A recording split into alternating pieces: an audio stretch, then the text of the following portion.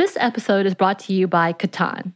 This summer looks a bit different than most summers. We're staying at home for the most part, and we're finding ourselves looking for new activities to enjoy at home. Catan is a board game for 3 to 4 players, ages 10 and up, although younger kids can play with adult guidance. It is a great way to keep families engaged and off screens, even if it's just for a little while. And those opportunities are hard to come by. And it's really easy to pick up. Get Catan at catanshop.com/mom. Listeners of our podcast get 10% off the original base game, Catan, by using the promo code MOM at checkout. Offer not good on other Catan titles or merchandise. Xfinity XFi is more than just fast. It's internet that gives you peace of mind security. Because if it's connected, it's protected. Yeah, even your robot vacuum. Can your internet do that? Learn more at xfinity.com/XFi.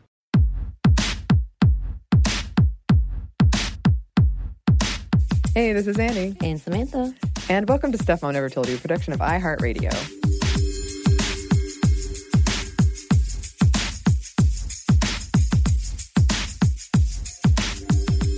A lot of us might be experiencing some anxiety during this time that is changing very rapidly with a lot of uncertainty. A lot of us staying in for very long periods of time. And I've definitely felt it myself, some anxiety. And because of that, we thought we would bring back a classic episode on anxious women and why they are twice as likely to experience chronic anxiety. Mm-hmm. And I'll be interested when we, fingers crossed, get out of this, if we're going to have data on who is impacted the most, physically, mentally, economically, socially, all those things. I honestly don't know. I don't know. Right. There's a lot of things that we are really kind of anxious, I guess is the best word for it, about as we are watching our leaders and our government. We're just watching people hoping that someone's going to get some enlightening answers and results this time of frame. And especially for, again, as you were talking about, the economy as well. And not only that, for many people who've lost their jobs. And then for many people who shouldn't have to work because they don't have enough health care or coverage, but are having to work, whether it's at the grocery store, whether it's restocking stuff or delivering things. That's just a lot of things that are out there for sure. Yeah. And if you feel like you're struggling and you have anxiety, we're doing our best to help in any way that we can by continuing to put out episodes and even more episodes even. And then this one interesting impact on me specifically is it's made me face something else that used to make me anxious, which is social media. Yes. So if you want to check out, I've been posting a lot of goofy videos. I did a tour of my apartment. Which is awesome. You can do that. I feel there are ways to make human connection virtually. There's just a lot of, I'm excited for the party you watch on Netflix. I got friends on Switch that we're playing together. People are really creative, and I know you listeners are as well, and we can find ways to make this a less anxiety-inducing time. Yes. And then sometimes it ebbs and flows, but just remember, we're here with you. We're in this together. We are. In the meantime, please enjoy this classic episode. Welcome to Stuff Mom Never Told You from HowStuffWorks.com.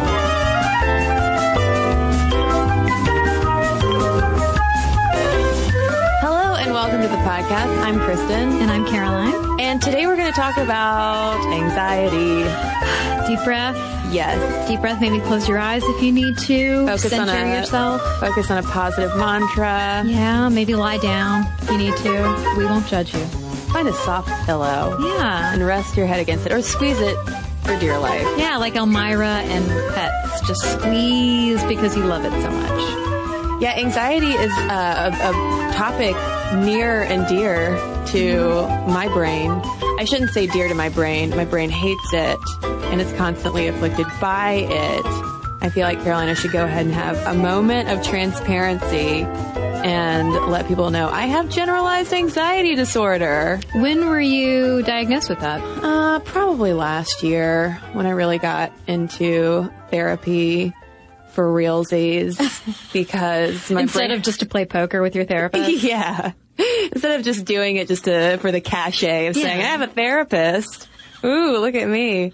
Yeah, I mean, like, things kind of hit a point, especially with, I think, turning 30, getting engaged to be married, all of these, like, big life things happening that made me take a bit of a step back and want to dig into patterns, you know, that I didn't want to carry with me into the rest of my 30s and marriage. Sounds smart. Yeah. I mean, had you struggled with anxiety your whole life? Oh, yeah, definitely. All my life. And the more I learn about it, the more astounding it is how those patterns really took root at such young ages. Yeah. You know, and just like coping mechanisms that you develop, and how even though I, you know, feel like I am very different than the person that I was, obviously, when I was like 10 or 12 or a teenager, even in my early 20s,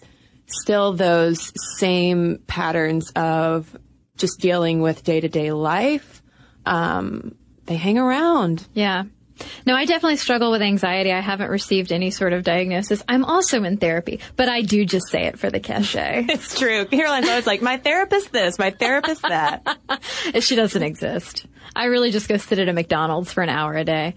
Well, now it's breakfast all day. So perfect. I never have to leave. So many Egg McMuffins. But yeah, no, you know, in our Couple Speak episode, we touched on the idea of peaks and valleys in a relationship. And when my boyfriend and I were working on some issues in our relationship together, I started having like low grade, I wouldn't say that they were totally debilitating, but like low grade panic attacks, if you want to call them that. And I've noticed that ever since then, even basic stuff that stresses you out, like somebody cuts you off in traffic, or like you're trying to prepare to record 2 podcasts or something, really basic things now lead to like an elevated anxiety level. And I don't just mean like you're stressed out, maybe you're sweating a little. The full on, like, I can't get a deep breath. I feel like my chest is caving in. There's so much pressure on my head. Like, all of these sort of hallmark anxiety symptoms are more likely to crop up. And I have a feeling it's so common for it to take something like a panic attack, low grade, high grade, whatever, because that was a similar experience that I had. Something like that happened to me that really got my attention. Like, there were so many red flags my brain was just finally waving that get us to take care of these things that we've just been managing in our own, you know, very flawed kinds of ways. Not that it's not okay to be flawed, but I should say maybe dysfunctional kinds of ways. Yeah, and I mean, I think what keeps a lot of people, not being a psychologist, but I think in doing reading about this topic, what stops a lot of people from getting help for anxiety is that for a lot of people, it's just a baseline state. Like, I'm just anxious and neurotic, and I can play it off as funny, and like I'm a Woody Allen character or something, but it really, really can be debilitating. I mean, if you're having a panic attack, like every time you burn dinner or something, you know, like that's not exactly healthy. And so those are some good red flags, like you said, to actually talk to somebody, get help. Maybe you don't need medicine. Maybe you need therapy. Maybe you do need medicine. There's a whole range of things that that you can do to help improve your life once you realize, like, I am super struggling with anxiety. Yeah, and I also feel like it's something that we are talking about more and more, not just you and me, but we do talk about our respective anxieties together, which I think is really helpful. But even just among other girlfriends of mine, or just the female conversations that are happening online, I feel like I just see it more and more of women acknowledging that this is something that they deal with, whether it is a more clinical kind of thing or whether it is just the general anxiousness, nervousness, however you want to describe it. And I think it's it's really interesting that this is happening. And some people think that there is almost a millennial anxiety epidemic afoot, which is usually blamed on technology, social media, work life being completely imbalanced because they are now blended and they are one and the same, and so forth. Yeah, we see a lot of those environmental reasons bandied about when we talk about why people seem to be struggling more with anxiety, and then you see them magnified when people talk about women, and they always cite the wage gap, having to look beautiful and young all the time, like all of these things that are specific to women. But what we'll get into more in this conversation is that that could be a part of it. Like, everybody's got pressures in their life, but there's also a bit of nature to contend with too. Yeah, because a statistic that we will repeat a number of times in this episode is that women are twice as likely to report anxiety.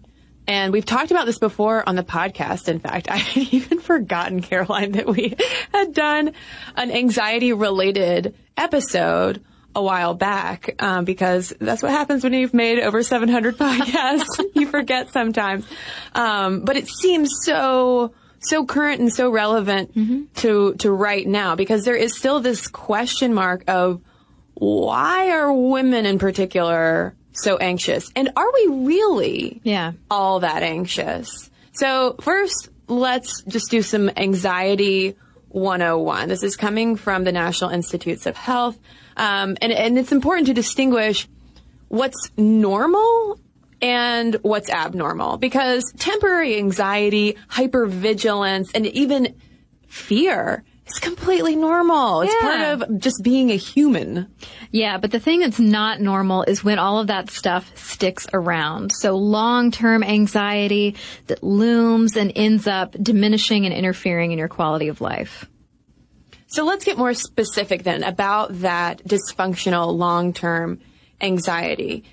It has to do more with the inability to focus away from concerns, despite rationally understanding that your reaction to this thing is way bigger than the thing itself. And Caroline is vigorously nodding her head. For instance, so in Georgia, the company that mails out your tag renewal stickers went bankrupt, and nobody told anyone. And so my birthday is coming up at the end of November. You can send your presents to. Just kidding.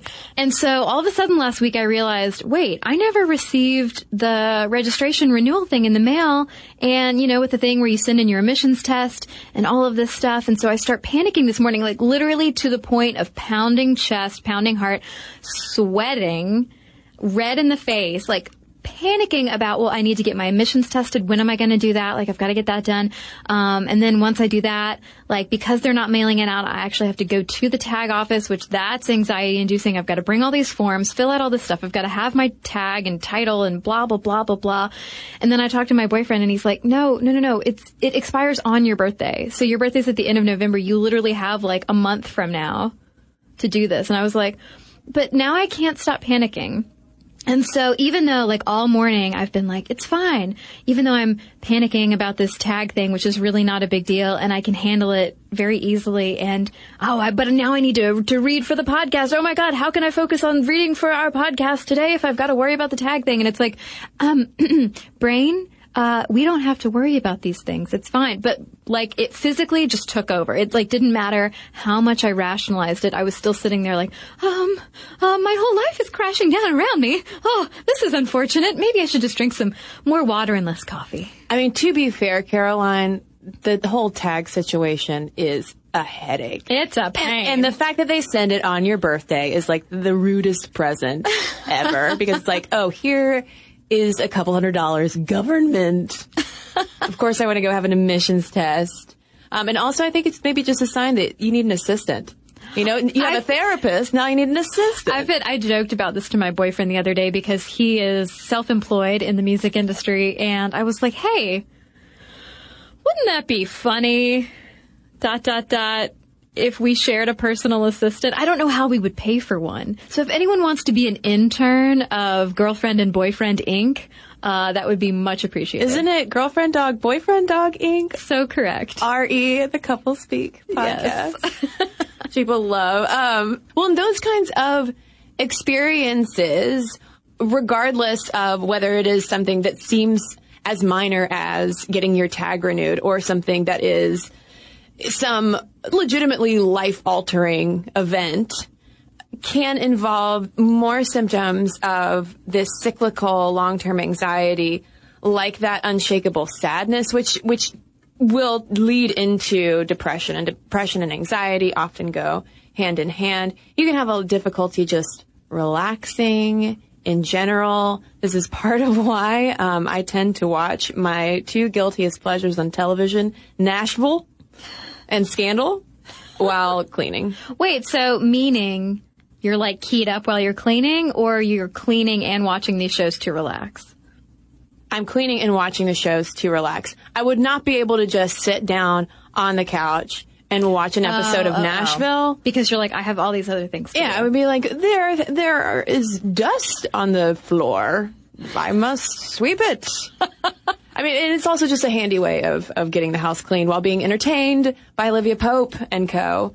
But those physical symptoms, Caroline, that you mentioned are also a big part of this as well. Anxiety is a very physiological kind of thing. It's not all just in our heads, because it can lead to fatigue, headaches, muscle tension, difficulty swallowing, trembling, twitching, sweating, as you mentioned, nausea. I get a heat in my chest, having to go to the bathroom frequently, which will happen. I mean, I think this is just like general nervousness. I'm a nervous peer. Yeah, I'm definitely a nervous peer. In fact, I gotta go right now.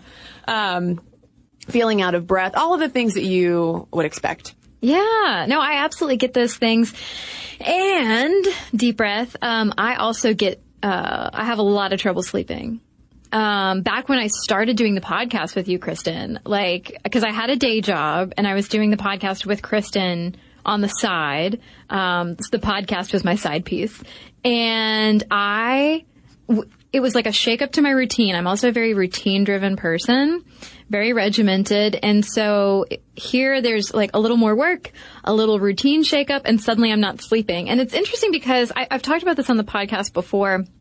But during that time, I was at my gynecologist and I was telling her, I was like, I'm really anxious lately. I'm pretty sure it's just like circumstantial. I'm having trouble sleeping or whatever. And she just wrote me a prescription for an anti-anxiety medication. And I was like, you don't know anything about anything that I'm dealing with right now. I'm not going to fill this prescription. But yeah, luckily the sleeping thing comes in waves though. Like if I am the tiniest bit anxious about anything, my dad's the same way. Like I'll run into him when I was living at home. I'd run into my dad at like 3 a.m. I'd be getting home from being out with friends and he'd be up like, yeah, I just got up. I'm awake now. Gonna have some coffee. That sounds so awful. Yeah. And so, I mean, neither my dad nor I, like I said, have been diagnosed with any type of specific anxiety disorder. I think we're just like kind of nervous people. We probably... The nervous Irvins. That's right. The nervous Irvins. But there are 3 primary types of anxiety disorder. We've got generalized anxiety disorder, which is what Kristen mentioned, which is that persistent, unrealistic worry that just sort of interferes with your functioning. It's so fun. It's so fun. You've got panic disorder and also social anxiety disorder, which is actually the most common, and it's that extreme fear of being judged. It's this feeling, and I don't get it all the time. It really depends on, almost the day, but I might walk in somewhere and just immediately get this full body pressure dread, feeling like I get hot all over, feeling like everyone is looking at me. Everyone is judging me, whether it's what I'm wearing, whatever. And that can be so hard to break out of mentally. Yeah, I experience a lot of that. And listeners, you tell us. I think that it's a topic that we should circle back to and do an entire episode on it, because it's another one of those things where I'm hearing people talk about it more than ever before, of saying, oh, I'm so socially anxious. Oh, my social anxiety this, my social anxiety that. And this is actually something that especially happens on YouTube and within the YouTube community, where there's even some debate over real social anxiety versus like legit social phobia. These people cannot leave their homes, which is part of why they're watching so many YouTube videos. So I think that would be a great topic to revisit because it's another thing that I also experience. But I think that a lot of people confuse just general social angst with the actual disorder itself. But when it comes to just anxiety disorders, this surprised me. The average age of onset was 31. I'm about to turn 32. Cool. All right. Well, Caroline, I'm 30, so I'm a little ahead of the curve. My brain, well done. And the primary treatments for anxiety disorders are cognitive and behavior therapy, exposure therapy, which is, when I think of exposure therapy, I think tarantulas. I think it's just being like thrown into a giant networking mixer event where I know no one and there's no alcohol being served. Let me add to that. Okay, so we're being thrown into a networking event with no alcohol, but also the room is hot, so my hands are already sweaty from being nervous, but then it's hot in there, and so then I'm just sweaty all over in my hand. So then what I do, this is real life. Like, let's say I am holding a drink, and in this scenario, it's non-alcoholic, so I'm holding my ice water, and I make sure to get my hand super wet and cold, and then, so when it comes to shaking somebody's hand, I'm like, oh, sorry, hang on, let me wipe my hand off. And then I go for the handshake, because it's two birds with one stone. Like, oh, her hand is wet. And I'm just giving so much away. People are never going to shake my hand again. These are great tips, though, Caroline. You're welcome. So, yeah, once, at least my hand is cold then when I shake it, and it's been recently wiped off, so I'm like. And then if you have a cold hand, and you were to shake my mother's hand, she would say, oh, cold hands, warm heart. And then I would hug her. But if making your hands wet and wiping them off slightly is not strong enough therapy, of course, there are antidepressants, anti-anxiety medications, and also beta blockers. Yeah, and I mean, what I said earlier about not filling the prescription for the anti-anxiety med that my gynecologist prescribed is not to say that that's not valid and not important for a lot of people. I have several friends who are on these types of medications, and it saves them. I mean, it's critical to their health.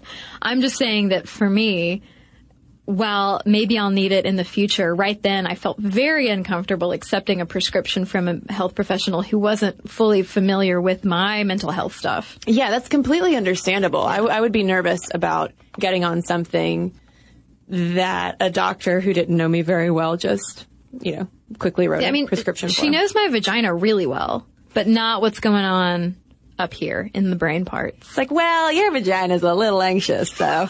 I'm sure it is. Old nervous urban. But who is this happening to? In the United States, a commonly cited statistic is that 17% of us, we are the 17%, will experience disordered anxiety at some point during any given year. So it's very common.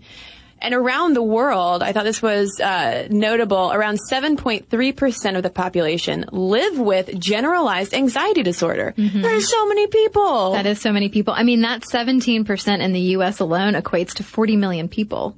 Yeah. That's a lot of freaking people. That's a lot of anxiety happening. A lot of nervous vaginas.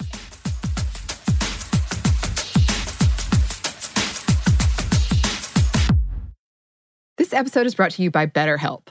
So we know, listeners, it's been rough for a lot of people out there, and we've been very open about our experiences with therapy and how it's been so helpful for us in the past and in the present. And because of that, we wanted to highlight a service that we think might be of help to you all, BetterHelp, which offers licensed online counselors who are trained to listen and to help. You can talk with your counselors in a private online environment at your own convenience from wherever you're comfortable. And BetterHelp counselors have expertise in a broad range of areas. They can give you access to help that might not be available in your area. And you just have to fill out a questionnaire to help assess your specific needs and then get matched with a counselor in under 48 hours. BetterHelp is an affordable option, and our listeners get 10% off your first month with a discount code MOMSTUFF. Get started today at betterhelp.com/momstuff. That's BetterHelp.com/momstuff. Talk to a therapist online and get help. This episode is brought to you by Quip. When's the last time you got rewarded for brushing your teeth? With Quip's new smart electric toothbrush, good habits can earn you great perks like free products, gift cards, and more. The Quip Smart Brush for adults and kids connects to the Quip app with Bluetooth, so you can track when you're brushing, get tips, you can earn points, and you can redeem those points for rewards. Already have a Quip? Upgrade it with a smart motor and keep the features you know and love. And beyond the brush, Quip has everything you need to build a complete routine. Eco-friendly solar battery charger to power your Quip with sunshine, and the refresh bag to bring you good oral care habits everywhere you go. Plus, you can get brush head, toothpaste, and floss refills delivered from $5, and shipping is free. How smart is that? Start getting rewards for brushing your teeth today and go to getquip.com/stuffmom right now to get your first refill free. That is your first refill free at getquip.com/stuffmom. Spelled GETQUIP.com/stuffmom. Quip. Better oral health made simple and rewarding.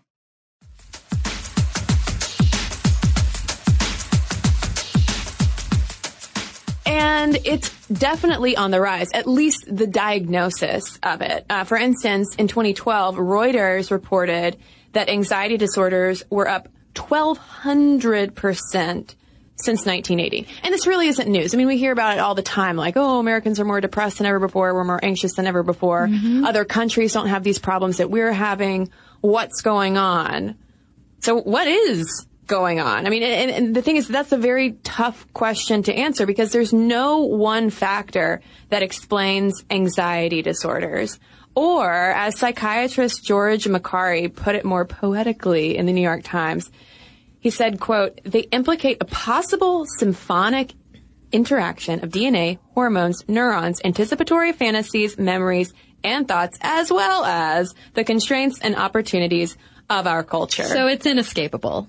Yeah. Is what I'm And complex. Hearing. Yeah, and so not only do we want to talk about this because, selfishly, because we struggle with anxiety, and also 40 million Americans struggle with anxiety, but also because, like Kristen said, it reportedly affects twice as many women.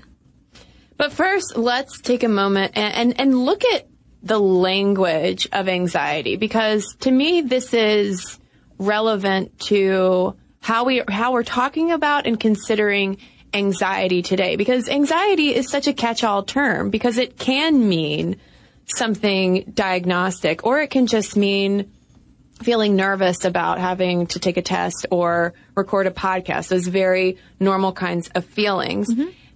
And written descriptions of anxiety go back to ancient Greece and Rome, but it's really not until the early 19th century that closer medical examinations and descriptions of anxiety emerge. And this was something that psychiatrist Macari was writing about in the New York Times. And I really enjoyed him laying out how it takes on different meanings within different languages.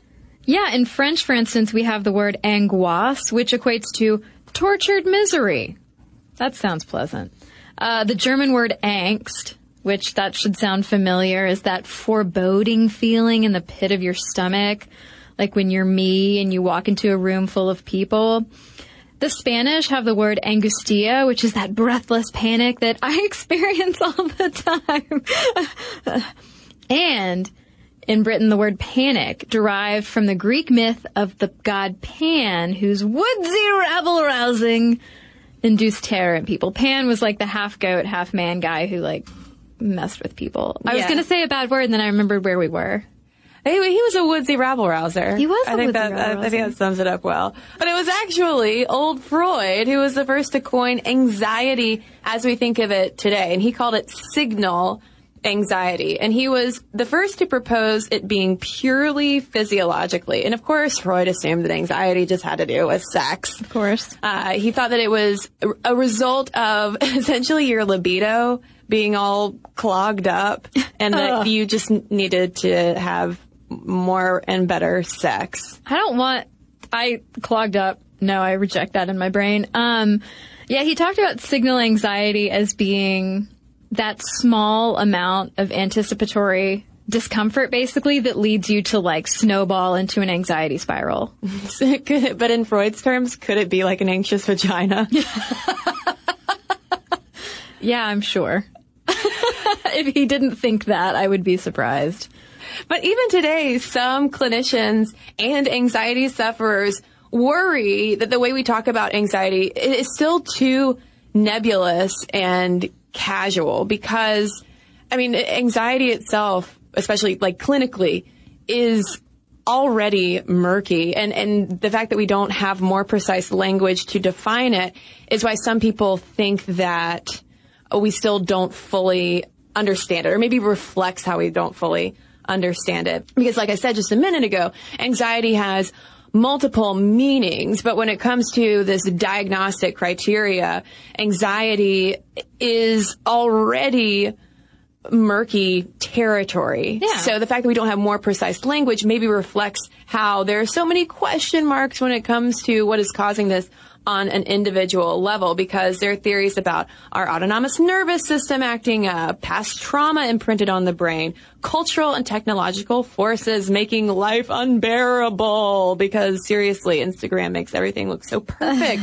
Why can't we have Instagram filters for our lives IRL? Then there are questions of genetic, or maybe it's just like a hodgepodge of all of these things. So, I mean, I guess in a way too, that's an awful lot for one word to sum up. Yeah, that's why I like all those foreign words. That sounds like a really American thing to say. I like those foreign words. All those foreign words. All those France fries. I don't know. I like the Spanish word better. Just the idea of breathless panic, because I'm like, oh my God, a word for my life.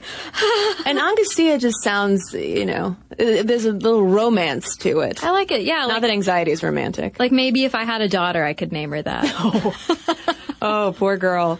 But personally, I did like Patricia Pearson's definition of it in her anxiety memoir, A Brief History of Anxiety. She defined it as fear in search of a cause. Oh, that's so perfect, because I think she talks about, as does anyone who struggles with anxiety and myself, she talks about how, like, even when things are going great, your brain still is in, like, seek and destroy mode in terms of, like, I need to find something to be worried about, because it's, again, like I was saying earlier, it's like it's a baseline state for a lot of people. So if something's going really well, and I mean, this is something that I've worked through with my therapist. I have definitely gotten the stereotypical therapist question of like, are you just causing trouble for yourself because things are going really well in your life? And it's like, well, yeah, probably. Oh, Angustia over here on the couch.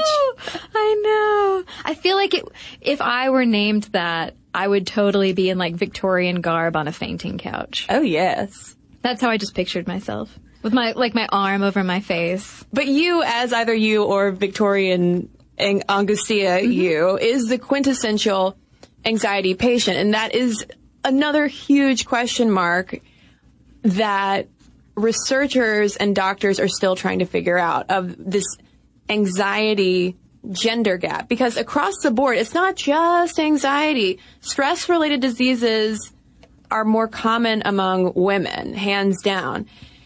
And some of it might be because men simply aren't going to therapy. They aren't seeking out treatment for things that might be going on in their minds, in their brains. Slate reported that men make up just 37% of therapy patients, for instance. And when it comes to our physical doctors, men are less likely to go as well. So if they're not going to see their doctor, they're less likely to, be having these issues come up and having medications being written and diagnoses being handed out. Well, we also talked about language and the way that we talk about anxiety and like, oh my God, what's the cause? Is it nature, nurture, blah, blah, blah, all this stuff? Well, part of the problem could be also the way we talk about anxiety, not only where it comes from, but the fact that we tend to frame anxiety as a woman thing. I know plenty of guys who struggle with some form of anxiety, and maybe if something is framed as like the feminine problem, the woman problem, maybe that could also put some men, not all men, some men, off of seeking help for that particular problem. Yeah, and that whole issue is something that we'll circle back around to when we're talking about the nurture side of the anxiety nature nurture conversation. But if we look at kids, up until 11 years old, boys and girls are equally prone to anxiety disorders. And this is something we've seen happen with so many issues, because once puberty hits, the girls change.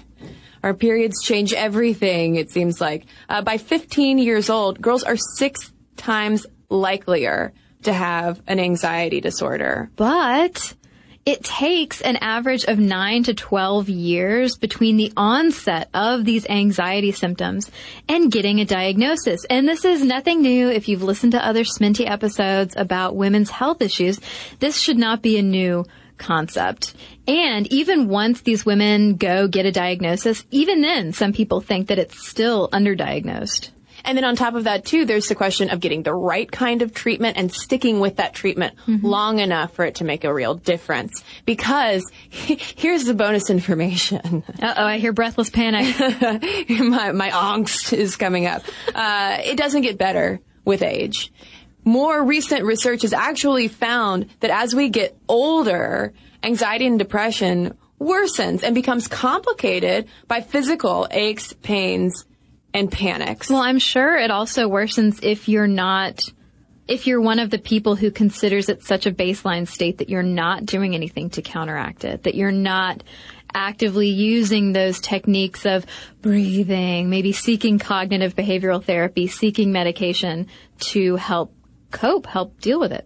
Well, and if we think that women's self-reported healthcare needs are often delegitimized, think about it in terms of our senior population and how, they're often brushed to the side as well. But one thing I wanted to mention in terms of getting older and anxiety, and something that jumped out to me in my personal experience and something that I have talked with other friends about because it's happened to them as well, is that just in our late 20s, the anxiety that happens after drinking alcohol is out of control. The old anxiety hangover. And when I was looking for sources on this, there really wasn't that much on it outside of posts on sobriety websites and calmclinic.com. But it's something that I know so exists because I've talked to so many people about it where it's when we were in college, we could drink all we wanted and we'd feel bad. We'd have the headache and the physical symptoms the next day. But hitting 30, if I have a hangover, it is not so much physical. It is 100% mental. That's interesting. So do you feel more anxious or Yeah. It's an anxiety hangover. Interesting. Yeah. And it's maybe I'm just hanging out with a lot of alcoholics. But I know a lot of people that it happens to. And among my circle of friends, this was not something that we talked about in our mid-20s. Yeah, no, I know that because I drink so much. I drink far less than I used to. Far, far, far, far less than I used to. And that does coincide with the rise of my anxiety in my experience because I was always using it as a way to get through social engagements and be funny and let loose and not be uptight and regimented. And so now that I'm dealing with life issues, not by drinking them away or literally running away from them, I'm having all of those panic symptoms because it's I really have to dig into this now. Well, and it's also worth keeping in mind too that just physically as we get older, and by older I mean just out of our 20s, our liver's capacity to process alcohol drastically slows down. So our bodies are just getting old in general. Yeah, we're just breaking down and turning to dust. It's fine. It's fine. But now let's really focus in on this gender gap question, that statistic that women are twice as likely to have anxiety. So are women wired to worry? It seems like so much of the stuff that we read about anxiety points to women as being the more anxious sex, the people who are not only more likely to be anxious, but more likely to seek help for anxiety. And in the reading that we've done, it's clear that perhaps our brains are a little bit more sensitive to certain stress hormones and possibly less able to adapt to high levels of them. Yeah, that was something that Elle Magazine talked about with Dr. Rita Valentino because she's done some pretty groundbreaking research on rats' brains because a lot of what we know about our own brains come from rats, which is funny. And she found that female rats' brains were more sensitive to the stress neuropeptide corticotropin releasing factor, or CRF. And CRF essentially jolts your arousal, vigilance, and changes in attention. It's that hypervigilance that we think of in just average, the lowercase a anxiety. Yeah, so it's good when a bear is chasing you. Yeah, or a human that wants to kill you because you're a rat and you're running away with the cheese. No! Or I guess it would be more a cat than a human. I'm thinking now of Tom and Jerry, and my mind has officially entered tangent land. But Valentino found that these female rat brains are, A, more sensitive to it, and less, like you said, able to adapt when that CRF flooding happens. So it's like we're already prone to experience these heightened feelings, and when those heightened feelings happen, we are also prone for them to handicap us. Yeah, so me getting stressed out about my tag renewal, and then once all of those stress hormones just flood my brain. I think you need to get that tag renewed as soon as we finish this podcast, Caroline. I'm a little worried about it for you. I just need to grab a sandwich and go handle this. A sandwich could make the tag office better. I think, yeah. A sandwich, and speaking of drinking your anxiety away, a sandwich and a cocktail. Yeah. I'm fun to hang out with at the DMV. But speaking of these chemicals in our brain, hormones have also been implicated. And my assumption going into this was of course, estrogen is to blame. It's got to be estrogen. But estrogen, it turns out, correlates to higher fear extinction capacity. What? Woo. Pretty cool, estrogen. But early in our menstrual cycles, when our estrogen is low, we might be more anxiety prone, probably because estrogen is lower and progesterone is all oh, hey guys, I'm going to hang out in your brain and make you nervous. Yeah, and research has found that women on birth control pills, when it comes to anxiety, act like the women who have naturally low estrogen. And so it's important to note that your hormones will likely influence how those anti-anxiety medications work. And in terms of dudes, because anecdotally dudes also have hormones, the enzyme aromatase converts testosterone into estrogen, therefore giving them that same benefit that women have when they have higher estrogen. Yeah, so testosterone definitely buffers against that fear and anxiety as well. And progesterone, though, is the real culprit, it seems like, hormonally speaking, as I just mentioned, because high levels of progesterone have been linked to actually changing the shape of our brain receptors that manage anxiety. And so for that reason, some researchers think that progesterone might explain things like prenatal and postpartum anxiety, considering that the body produces about 1,000 times the normal amount of progesterone just in the third trimester of pregnancy, not to mention all of the hormonal stuff going on as you are and right after you give birth. Yeah, and so it shoots up in the third trimester, and then you're back down once the baby pops out. So your hormones are doing all sorts of crazy things to you. And then you have to breastfeed. But not everyone is convinced with this idea that female brains are just wired to be anxious. In fact, Taylor Clark wrote a book partially about this called Nerve. And in one of the excerpts from Nerve, Clark attempts to debunk the nature argument and really places a lot of the onus on nurture, saying that, listen, this is all about culture and parenting and how we raise girls different from boys. Yeah, so he attributes a lot of the gender gap to this thing he calls the skinned knee effect, basically coddling girls when they are anxious, upset, afraid, hurt. And he says that this predisposes them to react to unpleasant situations by being more anxious, getting that attention. And I was reading this and I was like, oh, crap. I am totally like that when I fight with my boyfriend or when just someone disagrees with me or is disapproving of me in some way. I totally get a little too hurt and anxious about it. And so the skinned knee effect is alive and well in Caroline. Nervous Irvin. What are you going to do?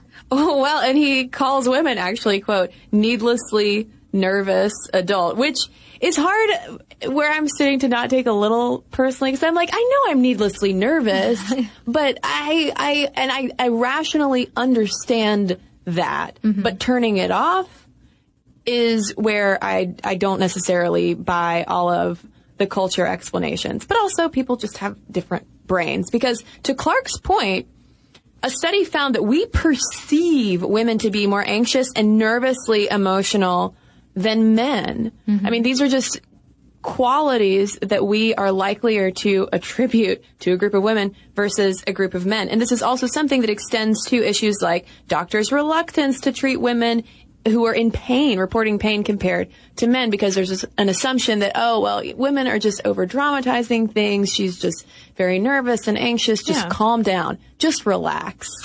Just relax, honey. All right, I will. Speaking of that whole perception thing, Clark talked about how we do have a tendency to label women as anxious even when they aren't. And there was one study that he talked about that showed that even when men and women are experiencing the same levels of an emotion, of any given emotion, women are seen and see themselves as being more emotional.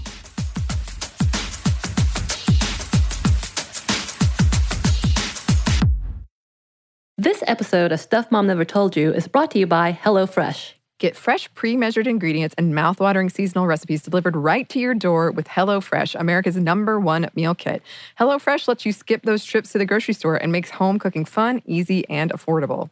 And while we're under a quarantine, I will say HelloFresh has so many recipes. It's been wonderful because it gets me out of my rut, and I'm able to try new recipes instead of my same old, same old. And they offer contactless delivery to your doorstep for easy home cooking with the family, so you don't have to have those stressful meal planning and grocery store trips. Even better, HelloFresh's pre-portioned ingredients means there's less prep for you and less food waste. So if you're ready to try some of the delicious food from HelloFresh, go to HelloFresh.com/MomStuff80 and use code MomStuff80 to get a total of $80 off, including free shipping on your first box. That's HelloFresh.com/MomStuff80 and use code MomStuff80 to get a total of $80 off and free shipping on your first box. Additional restrictions apply. Please visit HelloFresh.com for more details. This episode of Stuff Mom Never Told You is brought to you by Catan. This summer looks a lot different than most. We're staying at home for the most part, and many events we usually look forward to are canceled. We find ourselves looking for new activities to enjoy at home. Catan is a board game for 3 to 4 players, ages 10 and up. Although many younger kids can play with initial adult guidance, it's a great way to keep families engaged and off screens, even if it is just for a little while. And those opportunities are hard to come by. Unlike the roll your dice, move your mice games, this is a little different. What are your experiences? The first time I played Catan was at our office game night. And it was so fun. It was quick to pick up. It was easy. It was social. We made it really competitive because we're a competitive group, but you don't have to. And what I thought was just going to be a short game among friends turned into an epic game night that we shall remember forever. Hours we played, hours. And yes, I lost, but I had fun. You had fun. Well, obviously it keeps you really social. And like you said, it is really easy to pick up, which is really nice right now. This year is the 25th anniversary of Catan. Get Catan at catanshop.com/mom. Listeners of the podcast get 10% off the original base game Catan by using the promo code MOM at checkout. Offer not good on other Catan titles or merchandise.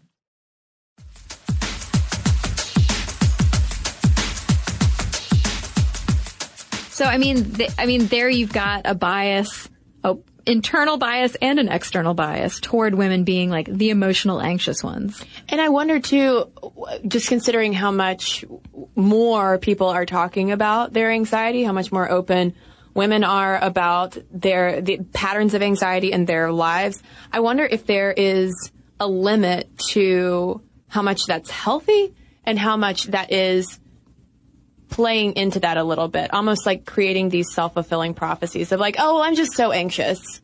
I'm just really, really anxious. So, of course, when something happens, it almost gives us permission to feel anxious and nervous rather than trying to work through that anxiety.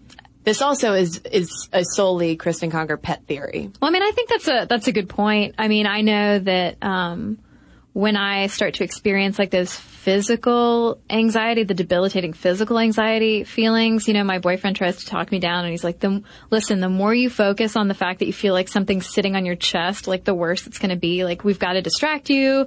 You know, my therapist just told me like to start looking around the room and play a game of I Spy with myself, basically. Like, that does not sound fun. I know. I spy something gray. It's Kristen's shirt. Crap. I knew the answer already. But I also think that talking about it helps. I know, like, when you and I discuss our anxiety, it actually kind of almost reduces mine, not because I'm like, haha, she has it too, but because it's like, oh, well, this is normal. Other people struggle with this, and it sort of helps reduce, anecdotally in Kristen and Caroline universe, helps reduce my feelings of, I am so weird and not special, but like I struggle with something that somebody else might not understand.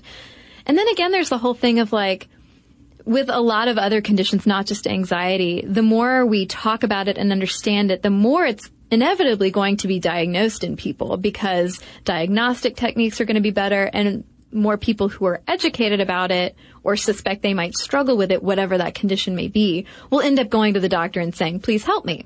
Yeah, I think that is absolutely a healthy side of talking about it. I similarly feel less crazy when I talk about it with you, because it's like, oh, here is a smart, cool lady who also experiences similar patterns of irrational worry. Oh, totally. It's going to be okay. And that impact of destigmatizing anxiety is so important, because while, yes, it's so often framed as a woman's issue, I know there are so many guys out there who, because of how anxiety is talked about, how it is considered kind of a weak sort of thing, how it is something that's really more acceptable for women to go to a therapist and get help for versus men, and they're not getting the help that they really do need, you know, and that impacts your quality of life. So what do we do, though, about this? Well, start exercising. Yeah. Like right now. And it's funny because this is something that, of course, we all know, right? Anecdotally and surface level, we all know that we should exercise because we'll be healthier. It'll improve bone strength, heart health, all of that good stuff. And yes, we even anecdotally know that exercise is supposed to help with anxiety. It blows off steam. But why? Like, what is the steam blowing offness? There's actual science behind that, which I didn't realize. And it's that it almost helps train your body to recognize those physical anxiety symptoms, the pounding heart, the chest pressure, the sweating and nervousness and breathlessness, as just like a normal, like, oh, we were just jogging. We're just jogging. And at the end of this, we're going to have a Kale Me Crazy smoothie, Kristen. Oh, hey. And we're going to feel so much better. And so it really is like kind of a tricking of your physical being. Yes, Caroline, I can personally attest to the life-changing importance of exercise. I've always been a bit of an exerciser, but once in the past, 5 years, once I really started ingraining it into my routine of biking, running, yoga, like it is so different how I deal when I can feel the anxiety coming on. If I'm able to go exercise, it's such a different outcome than what I used to do of like, well, I'm just going to have a glass of wine. And I'll still have that glass of wine, but that not being the go-to, right. Like alcohol is not a great, is really not a cure for that. It might dull it for a moment, but I mean, exercise is such a good thing that you can do for your body. Well, yeah, and beyond getting your heart rate up, it's also, and I mean, I know that the snarky side of me wants to say that this is not true, but it's almost a type of meditation. Like literally, maybe you are doing yoga and you're meditating as part of that. But I mean, getting into the groove of jogging and you're literally just thinking about taking the next step, taking the next breath, it does sort of take you out of that anxiety spiral about renewing your tag. One thing that doesn't help, though, which I am loath to give up, is caffeine. All the kind of lifestyle tips that you'll read about anxiety is give up the caffeine. I'm like, but no. So here I am. I'm telling you listeners that other people say that this is good, and I'm sure that it is good. But I love coffee. There, yeah. I said it. I love it too. We are Garfield. Wait, no, Garfield's lasagna. Well, we're Garfield too, but we're Kathy. Is Kathy a coffee person? I feel like she drank coffee. We're every stereotypical cartoon. We are Nancy Botwin. She always had coffee. Yes! And perfect segue to weed. Nancy Botwin, the leading character of the Genji Cohen show Weeds. One thing I wanted to look in was whether or not smoking pot is good for anxiety. A, because pot is becoming more legalized. More women are smoking pot than ever before. Women are getting into the weed industry. There's a whole marijuana renaissance afoot, especially for women. And one of the things that is often talked about in terms of why marijuana should be legalized, the way people get prescriptions for medical marijuana is that, oh, it helps my anxiety. And you have a skeptical look on your face a little bit. Well, yeah, just because I was remembering this guy that I dated who was a jerk. And he wasn't a jerk because of this, but he was just a jerk. But I remember that he was constantly one of those unhelpful people that all anxious people are familiar with in their lives, who's just like, would you just relax? Oof. Would you just chill out? Like, I mean, I don't care who you are. Like, that gets real old hearing that. But his go-to thing was always like, we just need to get you some weed. We just need to get you some weed so you'll relax. Well, and that's why I was curious to look at the research on it, because paranoia is often a side effect for many people if they smoke pot. Not that I've ever, never done that. And studies do find mixed results. So if you have a panic disorder, research suggests weed will probably amplify that. Oh, good. But a 2014 Vanderbilt study located a cannabinoid receptor in our amygdala, which is sort of the emotional seat of the brain. And they think that it might be linked to anecdotal reports of weed chilling us out. If we're really anxious, then perhaps smoking pot can be a temporary fix. Now, I will go on the record as saying I don't think that there should be any substance, whether it's marijuana or wine or chocolate, anything like that that's going to cure your anxiety. It needs to be part of a whole lifestyle kind of thing. But I think it's interesting to see how science is looking into how pot can interact with our anxious or depressive symptoms. So are you telling me that even my cannabinoid receptors are anxious? Possibly. Or maybe they're just judgy because they're not receptive. Well, I mean, it could also shift depending on the kind of strain of marijuana that you're smoking. Yeah. But we're now just getting into a whole other podcast. Yeah, we'll wait for letters from listeners to tell us about that. Yeah, I do. I would love to hear letters from listeners. I know we've got a lot of letters out on the West Coast, and we even have some weed farmers who listen. Yeah. So let us know. Yeah, let us know. Another thing, so similarly to what I was saying about exercise of like, yes, we all know that it's good for you and you need to do it for general health, but also dealing with anxiety. It's the same thing with diet. And Kristen, this is something I had never heard before in terms of shifting your diet in order to deal with anxiety. Well, yeah, because think about it. Like, I don't know if you ever have weeks like this, Caroline, where you have no time and you're just eating out and maybe you had Cheez-Its and Diet Coke for lunch yesterday. Oh, wait, no, that was me. And that's disgusting. And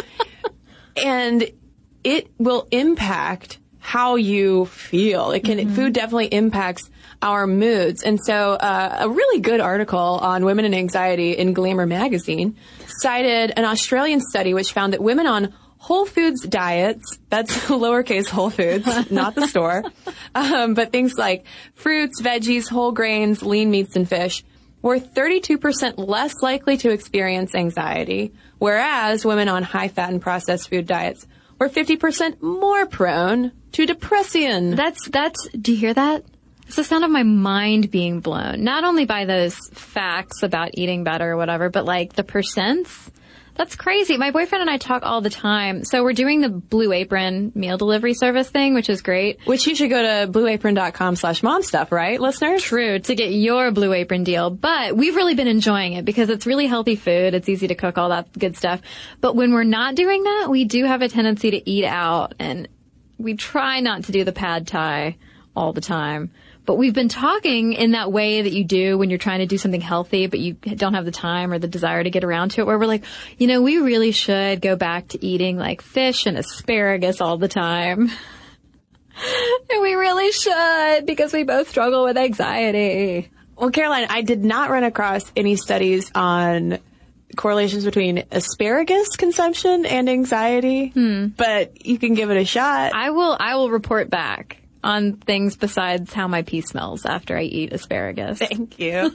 And another thing that's important to keep in mind as you might be integrating more exercise, healthier diet, yoga, weed brownies into your lifestyle is really learning your anxiety triggers and planning accordingly. That is one thing that my therapist is pretty adamant about, is having a plan. If there are situations where I know that certain things tend to happen, then have a plan. And that can be very helpful. What's your plan? Stop, drop, and roll? Yes. Yes. Because I'm always terrified that everything's just going to burst into flames. But also, too, you have to give these management techniques a genuine chance of working. If you go to yoga twice and you're like, ugh, I'm still feel awful. Yeah, of course you do. You usually need at least 2 months sticking with these kinds of things to really start feeling a difference. And that is the challenge of a lot of this mental health stuff, is that it is an everyday process and there's no quick fix. And you have to be compassionate with yourself and patient with yourself and give yourself time. Yeah, exactly. Yeah. Practice self-compassion. And also in terms of like, when I feel anxiety come on, it's a good time to go for a jog. Also, my therapist recommended, when I do feel like, when I get the type of anxiety that's totally out of proportion to what's going on, like I literally feel like I'm about to be chased by a lion or something. She's like, just drop and give yourself 20. And I was, what? She literally said, your fight or flight's kicking in, so give it something to fight with and do push-ups. It helps a little. I have been known to, like, if I'm at home and I start to feel anxious, I have been known to drop down and start doing push-ups. Yeah, and it kind of gets some of that energy out. Well, yeah, because then by then I'm like, oh my God, I'm so distracted by how I can't push my body off the floor that it just turns into embarrassment. And then like, it's time for a snack. It's time for asparagus snack. Yeah.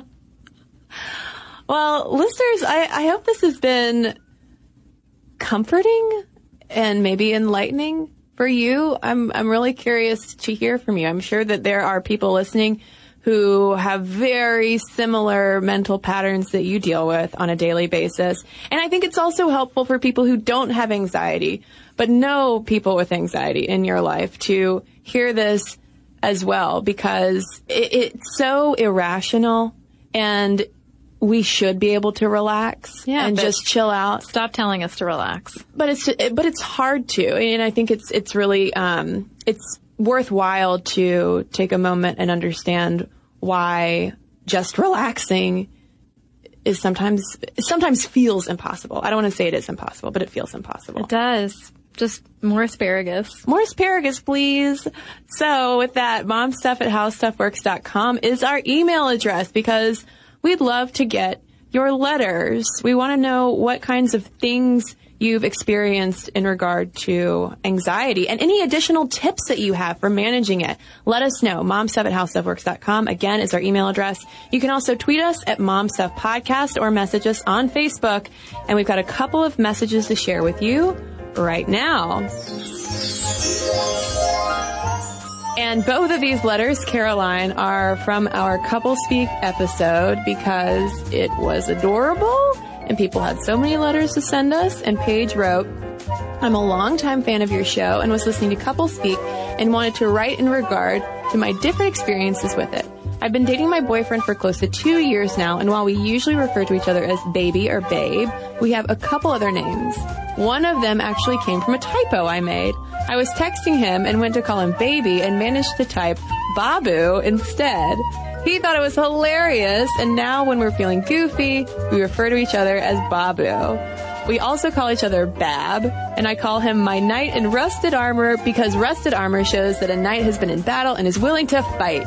Thanks for having such an entertaining show. You ladies make the workday go by so much faster. That just makes me think of Babar. The elephant? Uh-huh. Yeah. And I might be mispronouncing it. Perhaps it's Babu or Baboo. I like Babu. And our intrepid producer just informed us that Babu is a Charlie Brown reference. I knew it sounded familiar, but I just thought it was because of Babar. Babu. Charlie Brown. Footballs. Well, I have a letter here from Cliff. And I love it. Cliff said, I enjoyed listening to your podcast about couple speak. My wife and I do have pet names. I am the rooster, and she is the chicken. Is I am the rooster? No, it's I am the walrus. Okay. He said, it started after we heard a funny commercial about egg whites. The chicken in the story is in a group therapy session explaining that her eggs have changed. At the end, she says, I'm going to be okay because I'm a good chicken. Well, the joke took, and from there on, when things get rough, she states she is going to be okay because she's a good chicken. Naturally, we started calling each other chicken and rooster. Actually, I call her my pretty little chicken. Enjoy your perspective on various topics. Keep up the great work. And keep listening, Cliff. Thank you. And thanks to everybody who's written into us. momstuff@howstuffworks.com is our email address. And for links to all of our social media, as well as all of our blogs, videos, and podcasts, including this one, with links to all of our sources so you can learn more about anxiety, head on over to stuffmomnevertoldyou.com. For more on this and thousands of other topics, visit howstuffworks.com.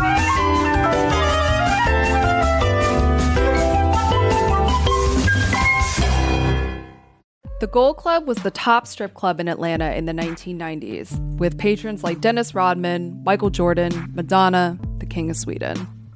But in 2001, the club was put on trial with charges of prostitution, extortion, credit card fraud, racketeering, and an affiliation with the mob.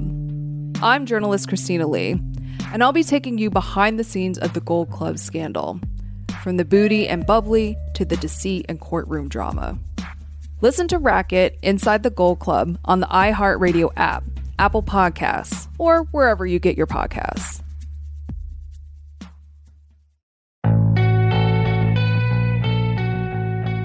Dear Young Rocker Season 2 is a raw, honest, strange, and entertaining story about finding yourself in your early 20s and a lifelong relationship with music.